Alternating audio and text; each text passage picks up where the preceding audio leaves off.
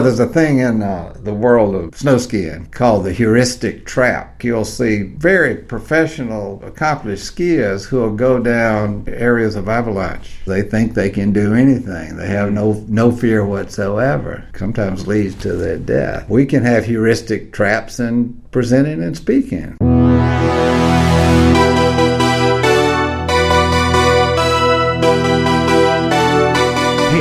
Welcome to The Creative Rising, a series of conversations on career, courage, and creative leadership. I am your host, Blake Howard, recording live at Constellation Studio in historic Sweet Auburn in Atlanta, Georgia. And today, we are going to venture into the most fearful situation of all, the number one most common and greatest fear, the fear that outranks even death in most public surveys, the panic, the fear, the trembling of public speaking.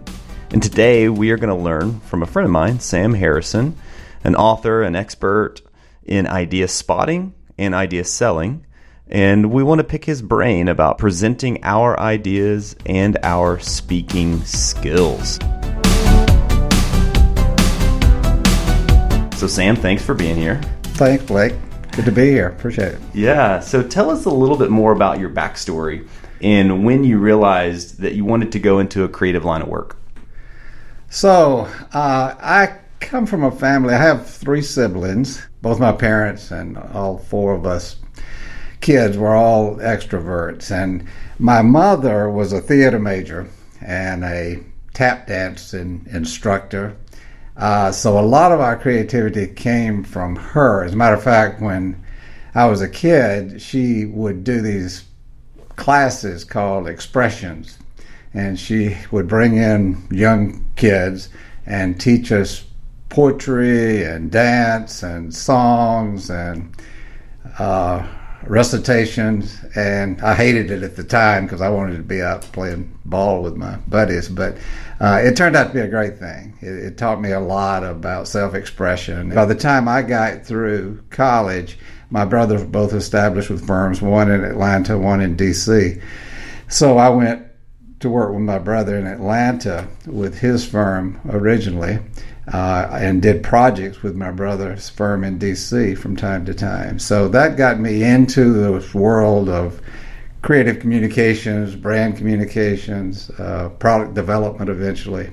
And so it's gone from there. Wow. Yeah. So it really was a family ordeal on the more of the acting side or being comfortable in front of an audience, and then also on the being a creative for hire side.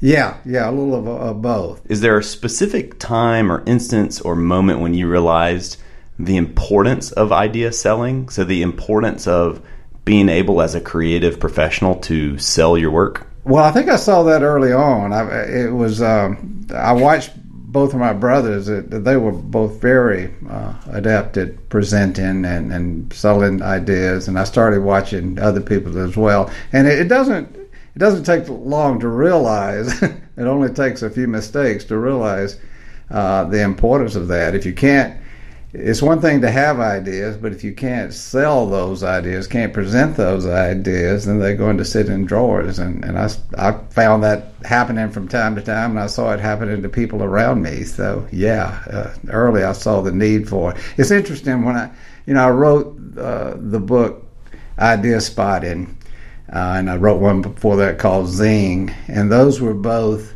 books about creative process, finding inspiration. And I began speaking about those subjects all over North America. And what I kept hearing over and over again was, this is great, it really helps me a lot. And this is from creatives who attended my workshops and my keynotes. But they would often say, but where I'm having a lot of problems is getting those ideas that I do have sold to my boss, to my decision maker. So, and I think we hear that over and over again in the creative world. Yeah. Don't you find that to be the case? Yeah, absolutely. Yeah. I remember 2 things. When I was young, coming out of school, I went to a big design conference, and Chip Kidd was presenting. Yeah, sure. So a famous graphic designer, really known for doing book design, right? Yeah. And I remember thinking, his work's pretty cool. He had just released this Superman kind of series of comic graphic novels that were really beautiful. And I remember thinking, wow, his work's really, really pretty good. But his stage presence, he is entertaining. Like he is an entertainer, maybe more than a designer. And I remember connecting the dots in my mind a little bit of, wow, you really have to have a unique ability to present your work and your ideas to captivate people. So that was one thing that I remember learning early on. And then a friend of mine once was talking to me about the need to get approval or agreement from a client or a boss when you have a great idea. So if you have the best idea in the world and you work really hard on it, you perfect it, but then you present that to a non-creative person, they're the gatekeeper. They're the one that decides if that idea makes it or gets put in a drawer, like you said. And I remember the light bulb went off, thinking, okay, you got to find the right way to convince them that this idea is right. Because it's easy for us designers or us purists on the creative side to say this is perfect. Of course, it's perfect, because we're aware of some of the best practices, maybe, but our clients aren't. That's why they hire us. Exactly, yeah, and it's partly that left brain, right brain thing, but also it's just unfamiliarity with the process of creativity. So I think you're exactly right. I often talk about how we have discovery muscles and delivery muscles, and we creatives are great with discovery muscles. We know how to exercise those a lot, how to have the ideas, but we also have to get those delivery muscles of how do we deliver this to our decision maker, to our boss, whomever, in a logical, meaningful, valuable way so they accept it. I love that. And I want to learn more about our delivery muscles and how we can strengthen those. Sure. Before we do that, what's interesting to me is we can often blame our clients or our bosses maybe for being the bad guy, like, oh, they just don't get it. This idea was perfect. I can't believe they don't get it. Or our dumb clients, oh, they have the worst taste.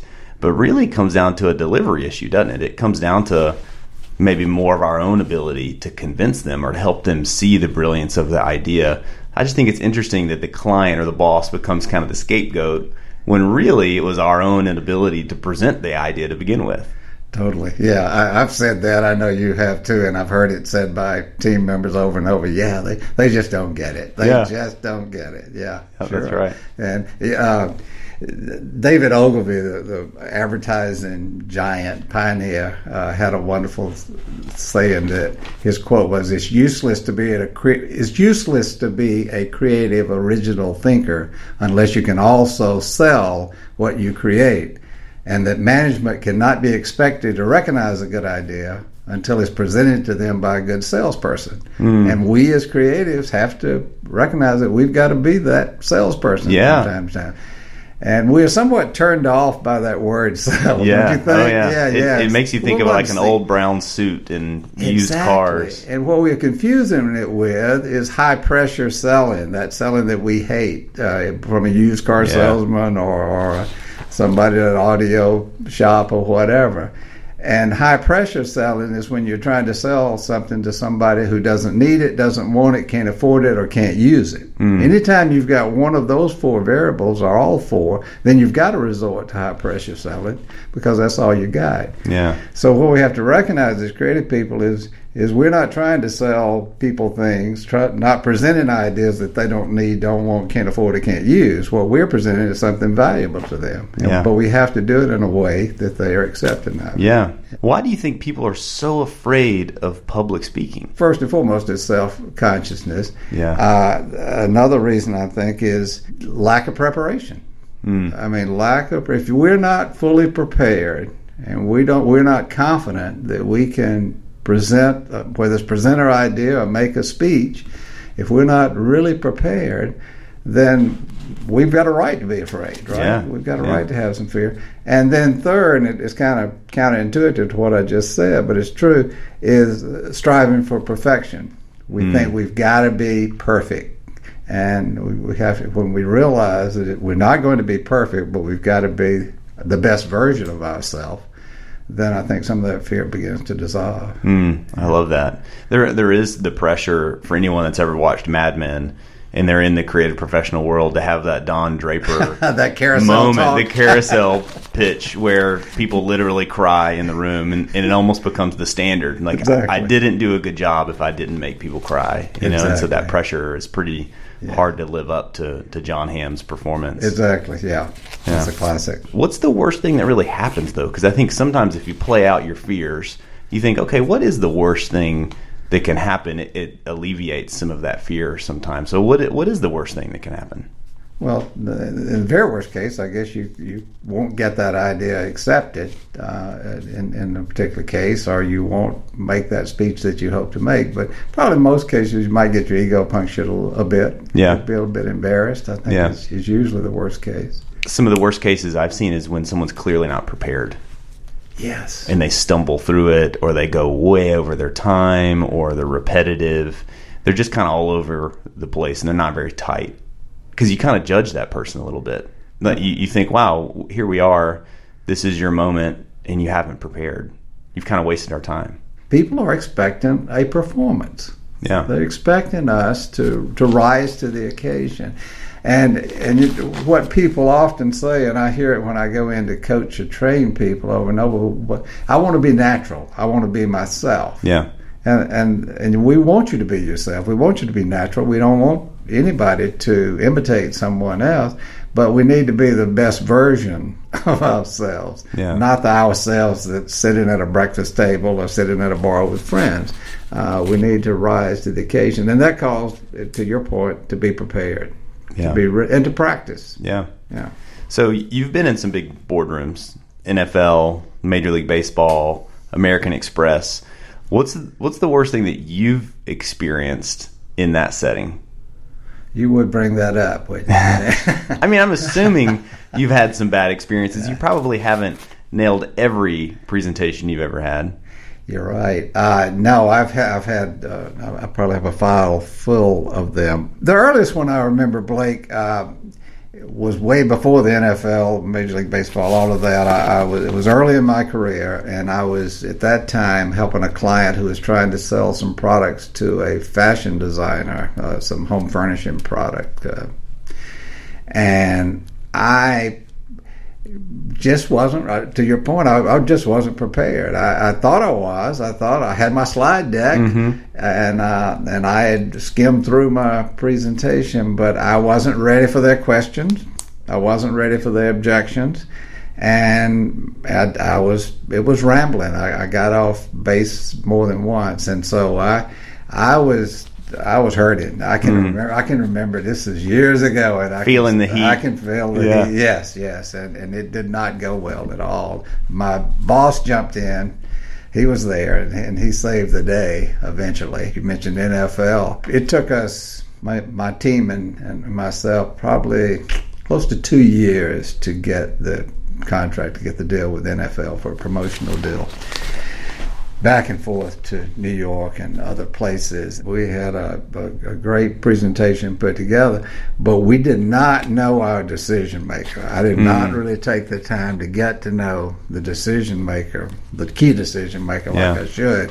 So we got off base. We said some things we should not have said. If we had spent a little time doing our homework, we would have known not to go into some areas we went into in the presentation, and you could just see him lose interest. You could see him checking his phone and zoning out, and so we almost lost that. We had to double back again a couple of times to get him back on track. So there's been a lot of those. But it always comes down, I think, as in my life, to preparation. When I was starting the Atlanta chapter of Creative Mornings, I had thought through all the event logistics and details, and this was right at 7 years ago, and I was thinking, okay, we're going to have this monthly lecture breakfast series like they have in New York and in Chicago. I'll just start one in Atlanta. It'll be easy. And I thought, okay, I need to find a speaker. Found a speaker, a friend of mine, and I'll invite all my friends, and we'll get a lot of people to cram into our little office. It'll be great. And we had about 75 people show up. And I remember I had all these details worked out, all the logistics, where everyone would flow in, the registration table, all of that. And then I got up in front of all 75 of those people to kick off the event. and I realized I hadn't prepared a single thing to say. And I just stumbled through the words, and I remember I was starting to get flush around my neck and was sweating and feeling all of that pressure. And where you zone out, where you're thinking, I'm talking right now, but I don't know the words that are really coming out. Like, you have that moment of consciousness of, I'm doing a bad job right now. If I would have just prepared a little bit, I would have been in better shape. And now I've done that event over 70 times, and I could literally rattle off the intro in my sleep because I've done it so much. I've prepared, and still every month I prepare in my car. I talk to myself out loud and I run through the intro. Even though I've done it that much, I still have to kind of refresh to make sure I can be sharp. I start thinking about the audience while I'm in my car or in the shower or whatever, and kind of going over, even after I've rehearsed and prepared, going over certain lines, the way I want to deliver it and the reaction I hope to get. And I think that's an important part. Yeah, to get your mental state there. One tip I've learned from you is to get a photo of the space to see it. So if I'm going to do a presentation, if someone's asked me to come speak, now, because of a tip you've given me in the past, I will ask them to take a picture of the room. Absolutely. A photo's good. Going and seeing it in advance is even better. Yeah. I mean, when I speak, and I speak all over, I almost always get in the night before. And the very first thing I do before I go out to dinner, before I do anything else, is to go find the room.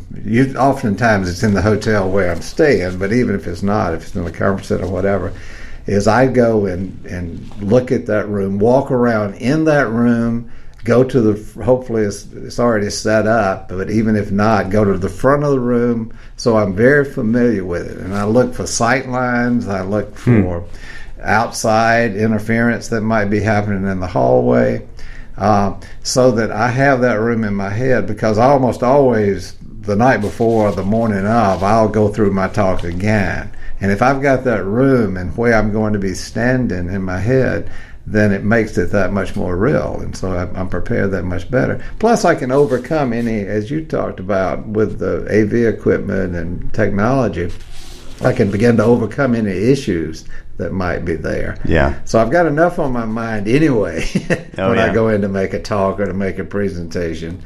So if I don't have that variable to worry about, to think about, of what's the room going to be like and how is it going to feel, then I'm ahead of the game. All right, so if public speaking is one of the greatest fears of all humankind, which is hilarious to me, but if it is the perceived number one greatest fear, why is that? How can people start to overcome it? I recently came across some research that was done by someone with the Mayo Clinic, and he talked with hundreds of people about how do you find courage, how do you overcome fear, and in all fields, not just in public speaking, but anywhere in life and any occupation.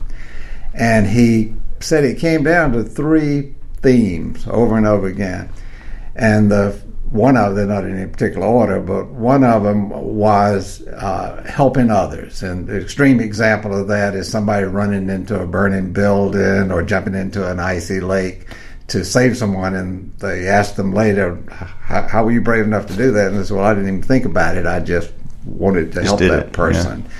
Yeah. The second one is role model. That people will say, well, I think about my mother or my father who was brave, or maybe it's a public figure or a historical figure.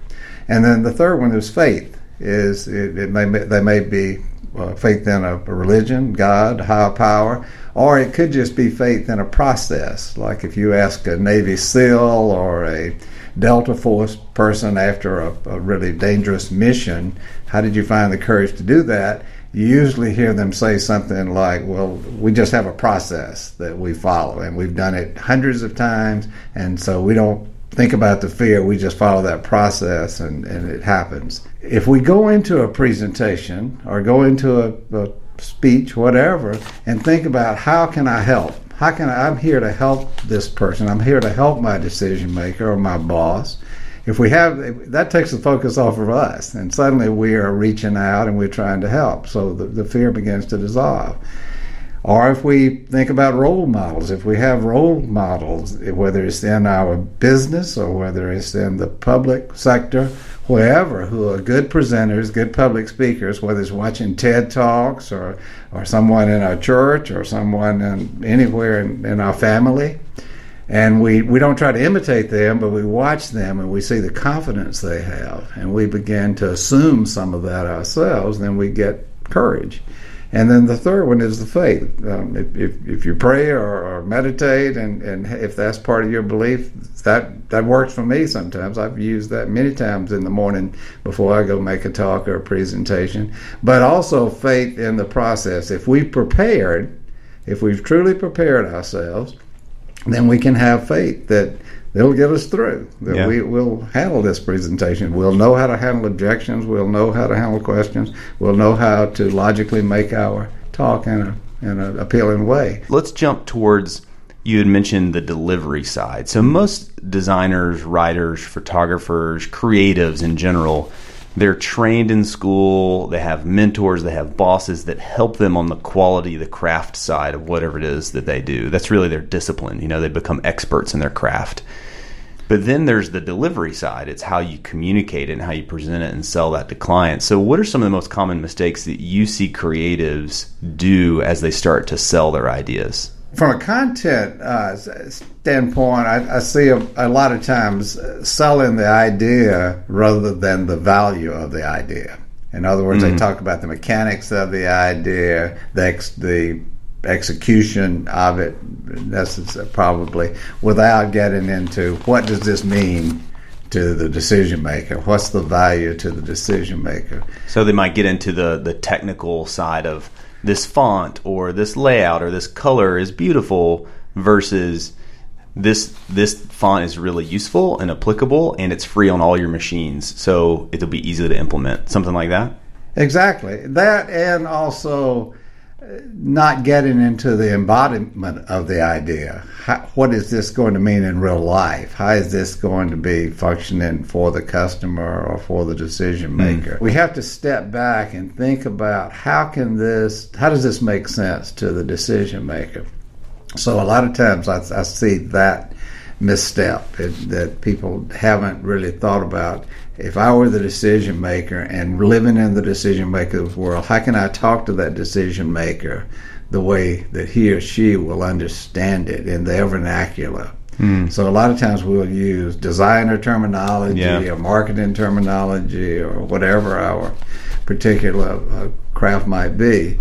And it may be unfamiliar, as you said earlier. That's why they hire us. From presentation skills standpoint, there are a lot of mistakes as far as people not having a beginning, a middle, and an end, of coming in with a strong start. I mean, I see too many times people coming in and really not knowing how they're going to start their presentation. So you get this kind of, how are you today? Good to be here. All this kind of, and you hear that in public speakers too, where they don't have a strong start. And I always suggest, when it's fine to have that ice-breaking conversation before your presentation, but when you stand up to speak, have a strong start. Go right into your presentation with a strong start. And if you're somewhat nervous, one good way to start a presentation is to ask a question. Ask the decision maker a question to start it off. So something, of course, that relates to what you're getting ready to get into. Right. That does two things. It involves the decision maker or decision makers, gets them interested, but also it takes the focus off of you for a second. Because that, as we talked about earlier, that's that big fear of when we first stand up, everybody's looking at us. So if we ask a question, it puts the spotlight on them for a few seconds, gives you a chance to breathe, and again, you've got that engagement, you've got that involvement with the decision maker. So I think that's a thing that can help. And then a lot of times people will not know how to end a presentation just as much as they don't know how to begin it.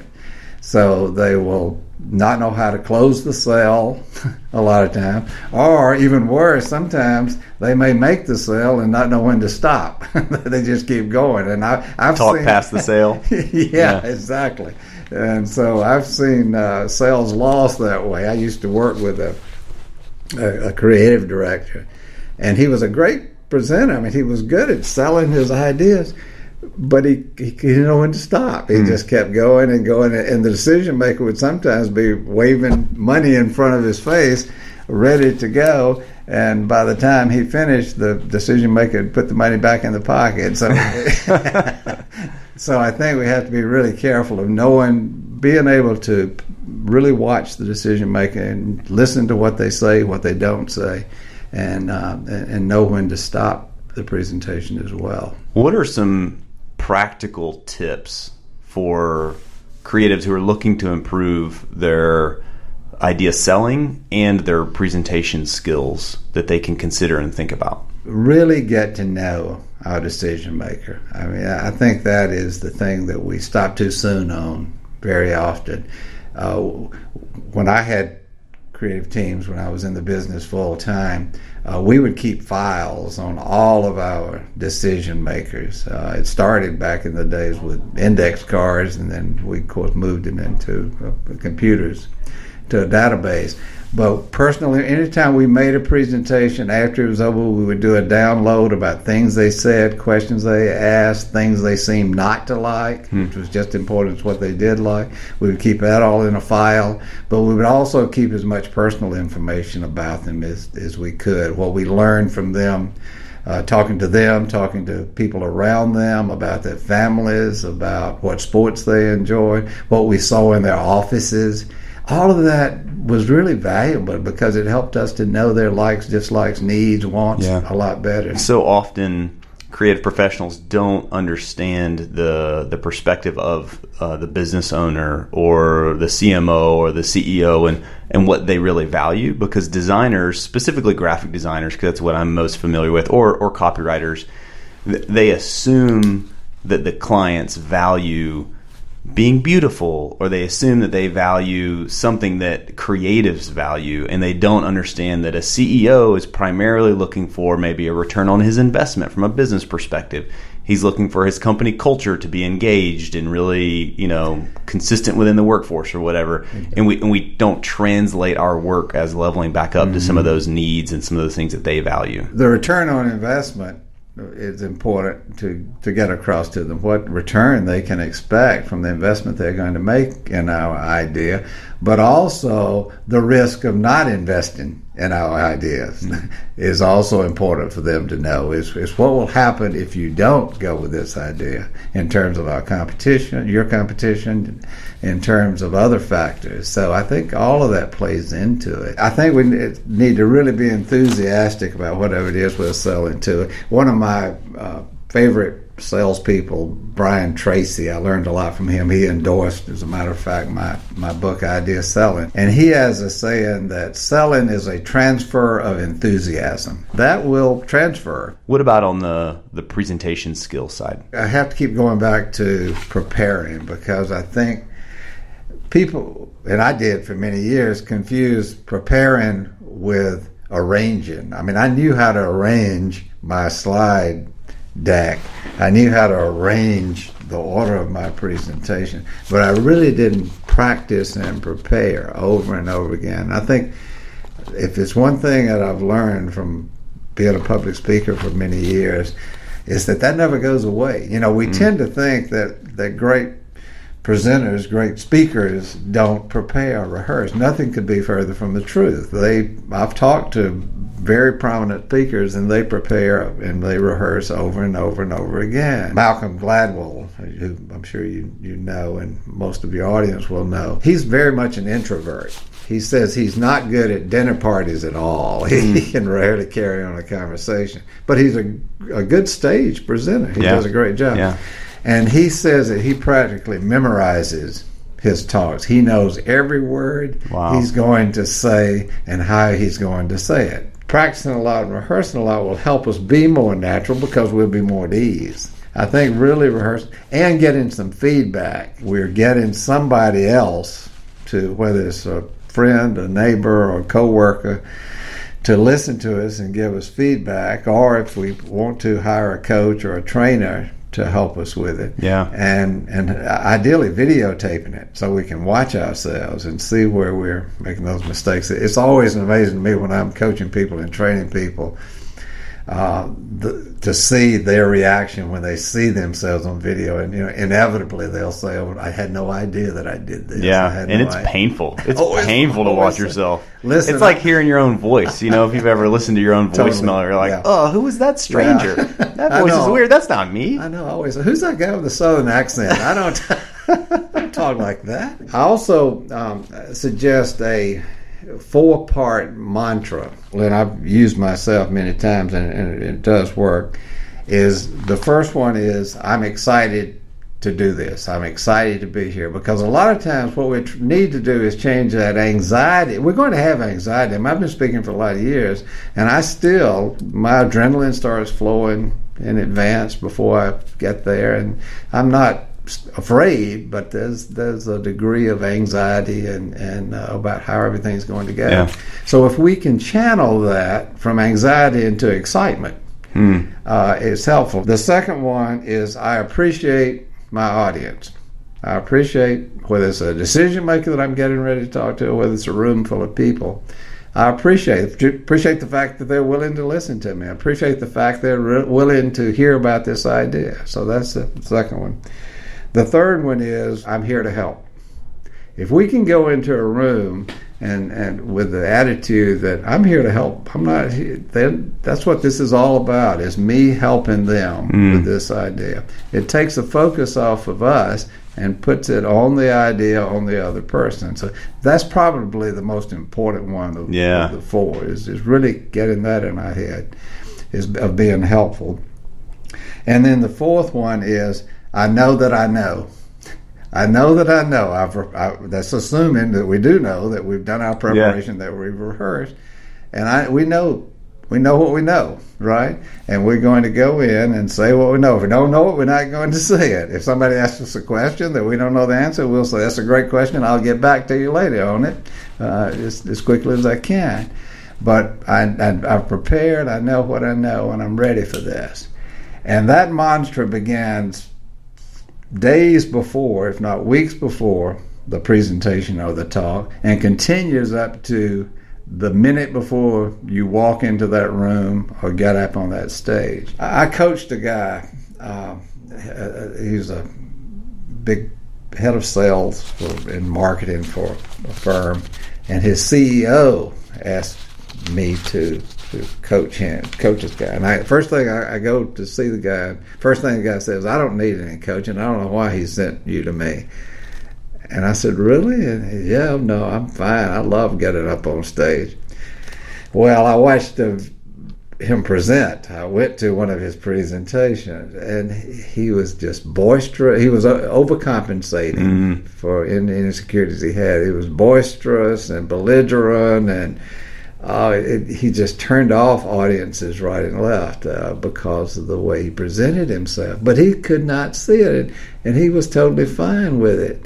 And it wasn't until we watched a lot of video together and talked and let him talk to some people who had seen him present that he began to get through that ego, and then he had some fear because he had some self-awareness.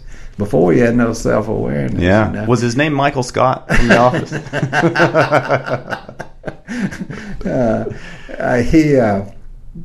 But yeah, I think that, there's a thing in the world of skiing, snow skiing, and probably some other sports as well, dangerous sports, called the heuristic trap.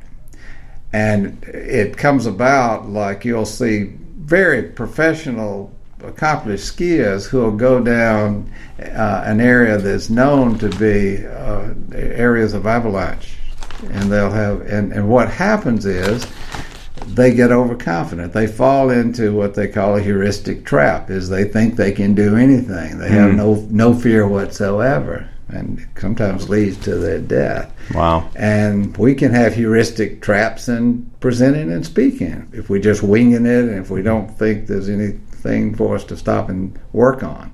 As I think about the creative community at large, in we often need a pep talk. Creatives at whatever stage they are in their career, they need to learn from people that have been ahead of them, that have figured out certain things. So what's your halftime speech to inspire the creative community? Honestly, Blake, it comes down to two words: pay attention. Pay attention.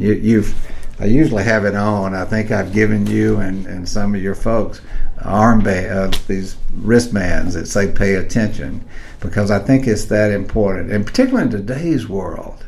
A wealth of information leads to a poverty of attention. And today, there's statistics and facts that show that more information has been produced in the last, I think it's 10 years, than was produced in the previous 2,000 years. Wow. So we're getting overwhelmed with information over and over all around us, and we have more and more devices to watch that information and consume that information on. And I'm not against that. I'm all for technology. I use it all the time. But we really need to learn how and remind ourselves to pay attention to what's going on around us, because that's the fodder for creativity. Totally. That's where we get the insights to remain and be creative and to have ideas. So if we can just take a deep breath and remind ourselves wherever we are to stop, look around, pay attention to our family, pay attention to our friends, pay attention to the cashier in the grocery store, pay attention to what people are buying, pay attention to what they're not buying, pay attention to design, but really pay attention to our world around us. I think that's what's going to keep us creative and help us be more creative, because otherwise we can spend our whole day looking down at our iPhones. I walk through airports all the time, and I've made a game out of seeing what percentage of people are looking down, and I'm guilty too. Yeah, of looking down at their iPhones or looking at their iPads, and it's easily 75%. Oh yeah, and these kids, families, you see everybody in the family is sitting there together, and every one of them are looking at it. I'm guilty as well. Totally, me too, and it's addictive. I mean, that's been proven, and so sometimes we need to look up and look around and really pay attention. So that's my billboard. Tim, you ever listen to Tim Ferriss podcast? Yeah. He always asks, if you had a billboard that millions of people could see, what would you put on it? And I think that would be mine. I love it. Yeah. That's great. Well, I think it summarizes a lot of what we talked about. Pay attention to who your audience is that you're presenting to. Pay attention to their needs, have more empathy, try to understand who they are, have more perspective on who they are. Also pay attention to yourself, practice, rehearse, put in the effort, the time to make your talk valuable of that person, worthy of that person's time. Pay attention to your own abilities as a presenter. Pay attention maybe to the details of what you're saying and how to communicate that most effectively to that audience. So much of it, I think, pay attention to the room. Yeah, pay attention to the room. You're right. It all kind of comes back to that. Totally, it does, and I think that's that is so key. Is if we pay attention, and there's a difference between self-consciousness and self-awareness. It's good to be self-aware. In fact, that can help take away some of the self-consciousness, I think. So if we can be self-aware of how we're presenting, learn what we're doing right and wrong, what we can do better, and as you say, pay attention to our decision-making and what their needs and wants and values are, then we'll become much better presenters. I'm convinced. That's great. Yeah. Well, Sam, thank you so much for inspiring the creative community, for caring about idea spotting, idea selling, for collecting your wealth of knowledge and trying to pour back into others to help them lead a successful creative career. So thanks for your time. Likewise. Thank you for all you're doing here as well. Enjoy being with you.